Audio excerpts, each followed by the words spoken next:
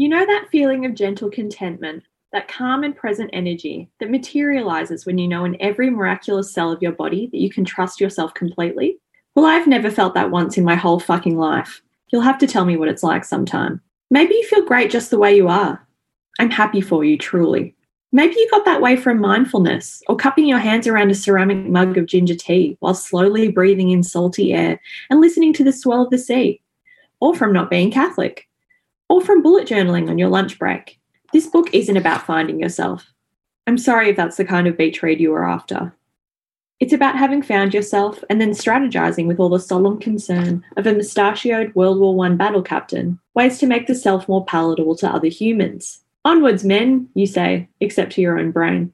It's about wishing you could call Renovation Rescue on your personality, except you can't because Scott Cam would just turn up with his Phillip head screwdriver like, what can I even do here? And in any case, that show ended in 2006. It's about that time in 1999 when my classmate Fran made a burn book about every girl in our class. And in between calling one girl a slut, she had boobs, and another boring, she was. She accused me of being a try-hard. It's only because you try so hard at everything you do, said my popular sort of friend Anna Grace tactfully. The other girl nodded sympathetically. Anna Grace was lying. This book is about tryhards. Welcome to the Good Reading Magazine podcast. Good Reading is a monthly magazine dedicated to books and reading and aims to help readers discover their next favourite book. You can find out more about the books discussed on today's podcast at goodreadingmagazine.com.au.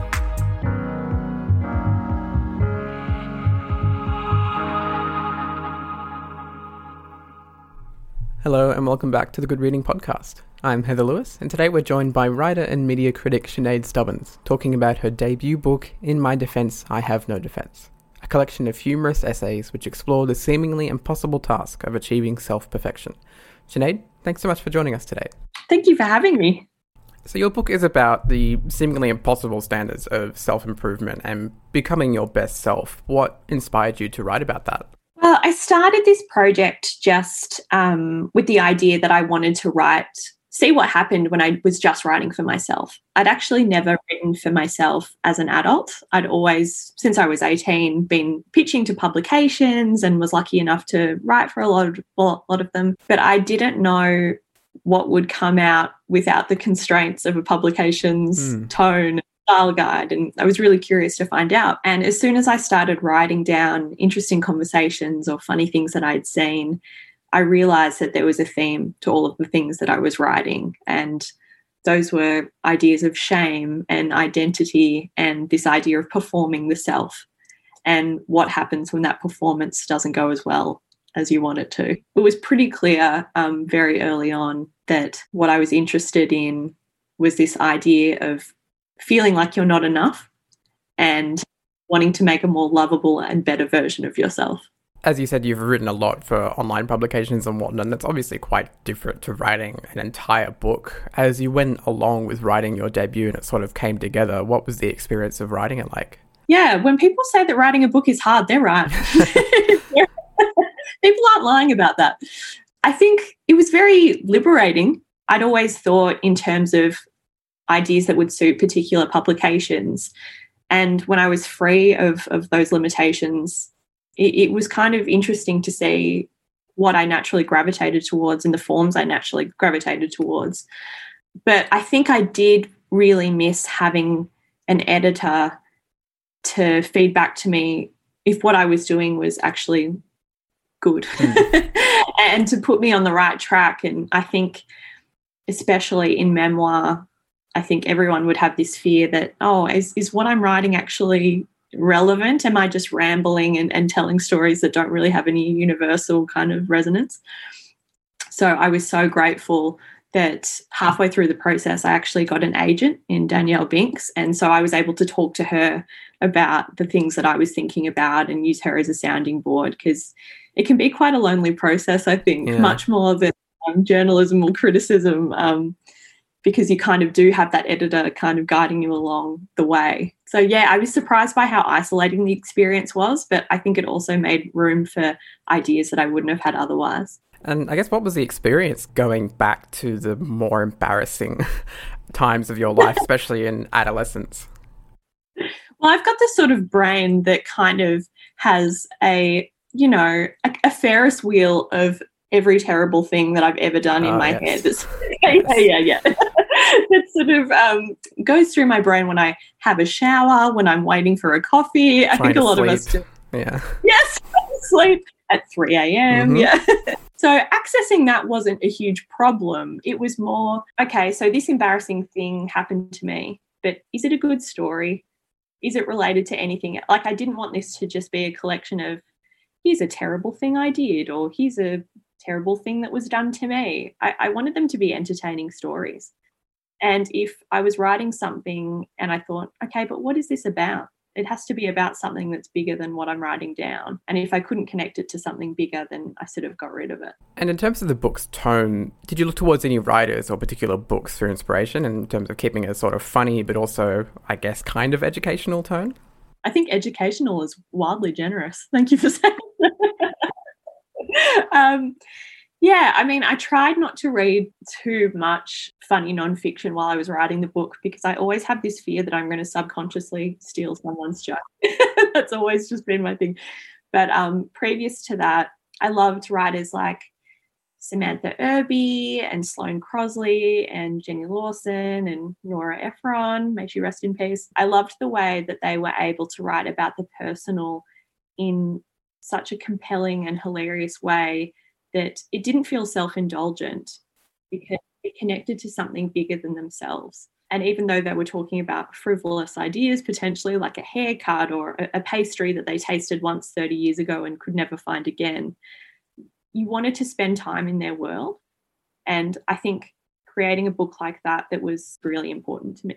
The book is quite self-deprecating and relaying some of the embarrassing experiences of your life. And that tone can be relatable for younger generations in small bursts, but it can also be a little bit grating if it's not done properly. How did you go about trying to strike that balance?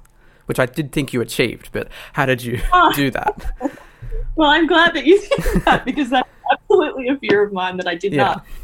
Yeah, I think it was really important to me going into this that I didn't make myself the butt of every joke just for the sake of it. Because, we've all read books like that or seen TV shows like that where it's sort of the protagonist girl who's always tripping over and falling in puddles. And I didn't want it to be like that. Yeah. But also, conversely, I think because I was scared of being too self-deprecating and being sort of cloying and annoying, I sometimes found myself apologizing in the book and saying, oh, sorry, I know this is an annoying story, or, oh, sorry. And I had to take a lot of that out because I had to sort of sit with it. No, it's okay. You can exist.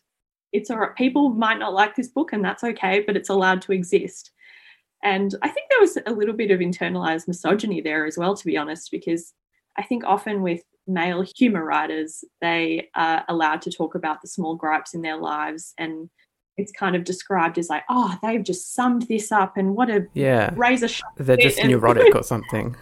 Exactly. And, I should say straight white men. Considered like that, and everybody who's not that, if they write a personal story, it's sort of like, oh, how self-indulgent and how, and so I was kind of trying to straddle that line of wanting it to be an interesting reading experience that wasn't lazy and didn't rely on lazy tropes, but also not tying myself up in knots for apologizing for exhausting, basically. Well, one of the interesting things of the book is that some of the essays utilize second-person narration. Was that sort of your way to, I guess, make it a little bit self-indulgent while also trying to keep the reader in your shoes? Yeah, that's an interesting way of putting it. I mean, you're probably right. I think it honestly was as simple as if I had an idea, I would just write it the way I was thinking about it in my head, right, without any of a consistent style or tone, because I'd never had the freedom to do that before. If I was writing something and I thought, oh no, this would be better in second person, or this would be better as a list, or this would be, I just changed it on a whim. And I actually did that quite a bit before publication as well. I changed things around and the order of things. So it was basically just the freedom of doing whatever I wanted. There was no plan. Yeah. That's what I'm saying. Another interesting feature of the book that sort of breaks up the larger autobiographical pieces are these sort of listicles, I guess, for lack of a better word, about different kinds of media. What was your thinking behind including those? Well, I definitely made my bones on the internet writing listicles. That's something that I did for many years. And it's funny that we use the word listicles now to kind of dismiss something, writing when it's like, well, actually, sometimes listicles had some really good writing. And listicles have been around for a long time, since before BuzzFeed. 100%. And also some of my favourite websites on the internet, like The Toast, which doesn't exist anymore, kind of were known for these bite-sized pieces of wonderful satire, and mixed ways now do it. And so I kind of, it was like reclaiming that back for myself, and, you know, putting it in a book is kind of extremely permanent. So it was kind of justice for the listicle there. Were there any funny experiences or anecdotes that didn't make it into the book for one reason or another? I definitely took a lot out initially that kind of, I was fine writing anything about myself, but there were times where I was thinking, oh, maybe I shouldn't write that about another person. That's probably not fair. And I kind of wanted to make sure I still had loved ones after the book got published. I would take that out sometimes. But the biggest one I took out was, so I was pitching this book mid last year, and one of the stories I'd written pretty early on was about the time I faked a coughing fit to get out of a conversation, which was a terrible, deplorable thing to do. But in the age of COVID, also it could potentially send me to jail. Yeah. So I cut that out because it, you know, midway through last year, that just didn't seem like a fun story. So that was the one that I'm glad that I cut out. Can I ask what was so bad about the conversation that you had to fake a coughing fit? Yeah. The thing is, it wasn't even that bad. It was just that I had bumped into someone that I had studied with, and he had a big, important journalism job and was doing all these amazing things. And I also had a job that I was proud of at the time, but primarily what I was writing were captions of photos of fashion shoots and just like where that bag came from, and which was a job that was fine for me. But I could tell as I was explaining my job to him, he looked at me like I was, you know, an orphan in a Charles Dickens novel, like that I needed to be rescued. And so my body just went into this weird response and I started coughing. It's very strange. I understand that, honestly. From your perspective, and especially after writing the book, where do you think this pressure to become the best version of ourselves comes from? And why is it so difficult to live up to it?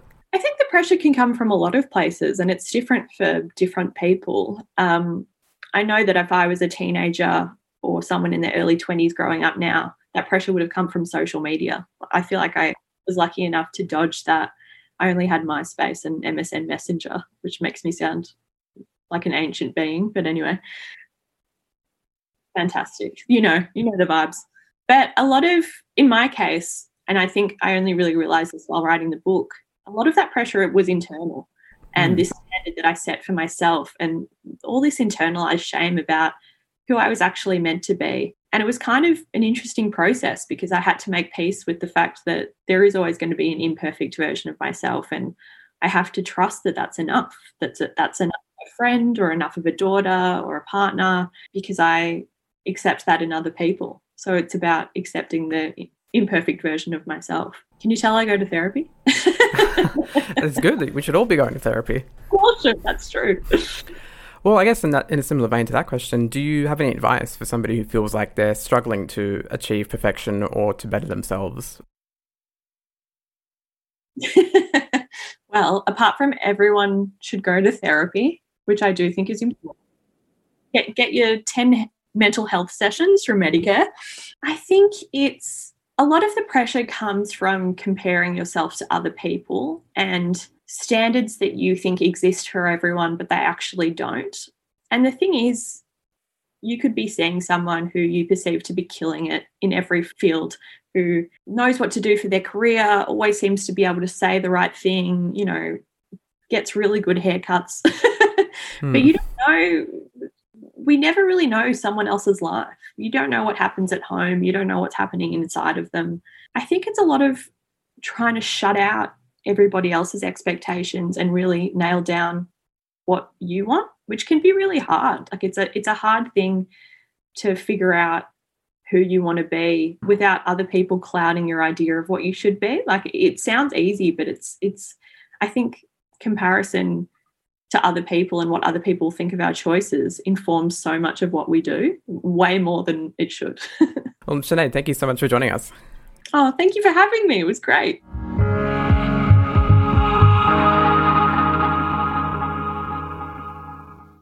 Subscribe to Good Reading print and online magazine at goodreadingmagazine.com.au.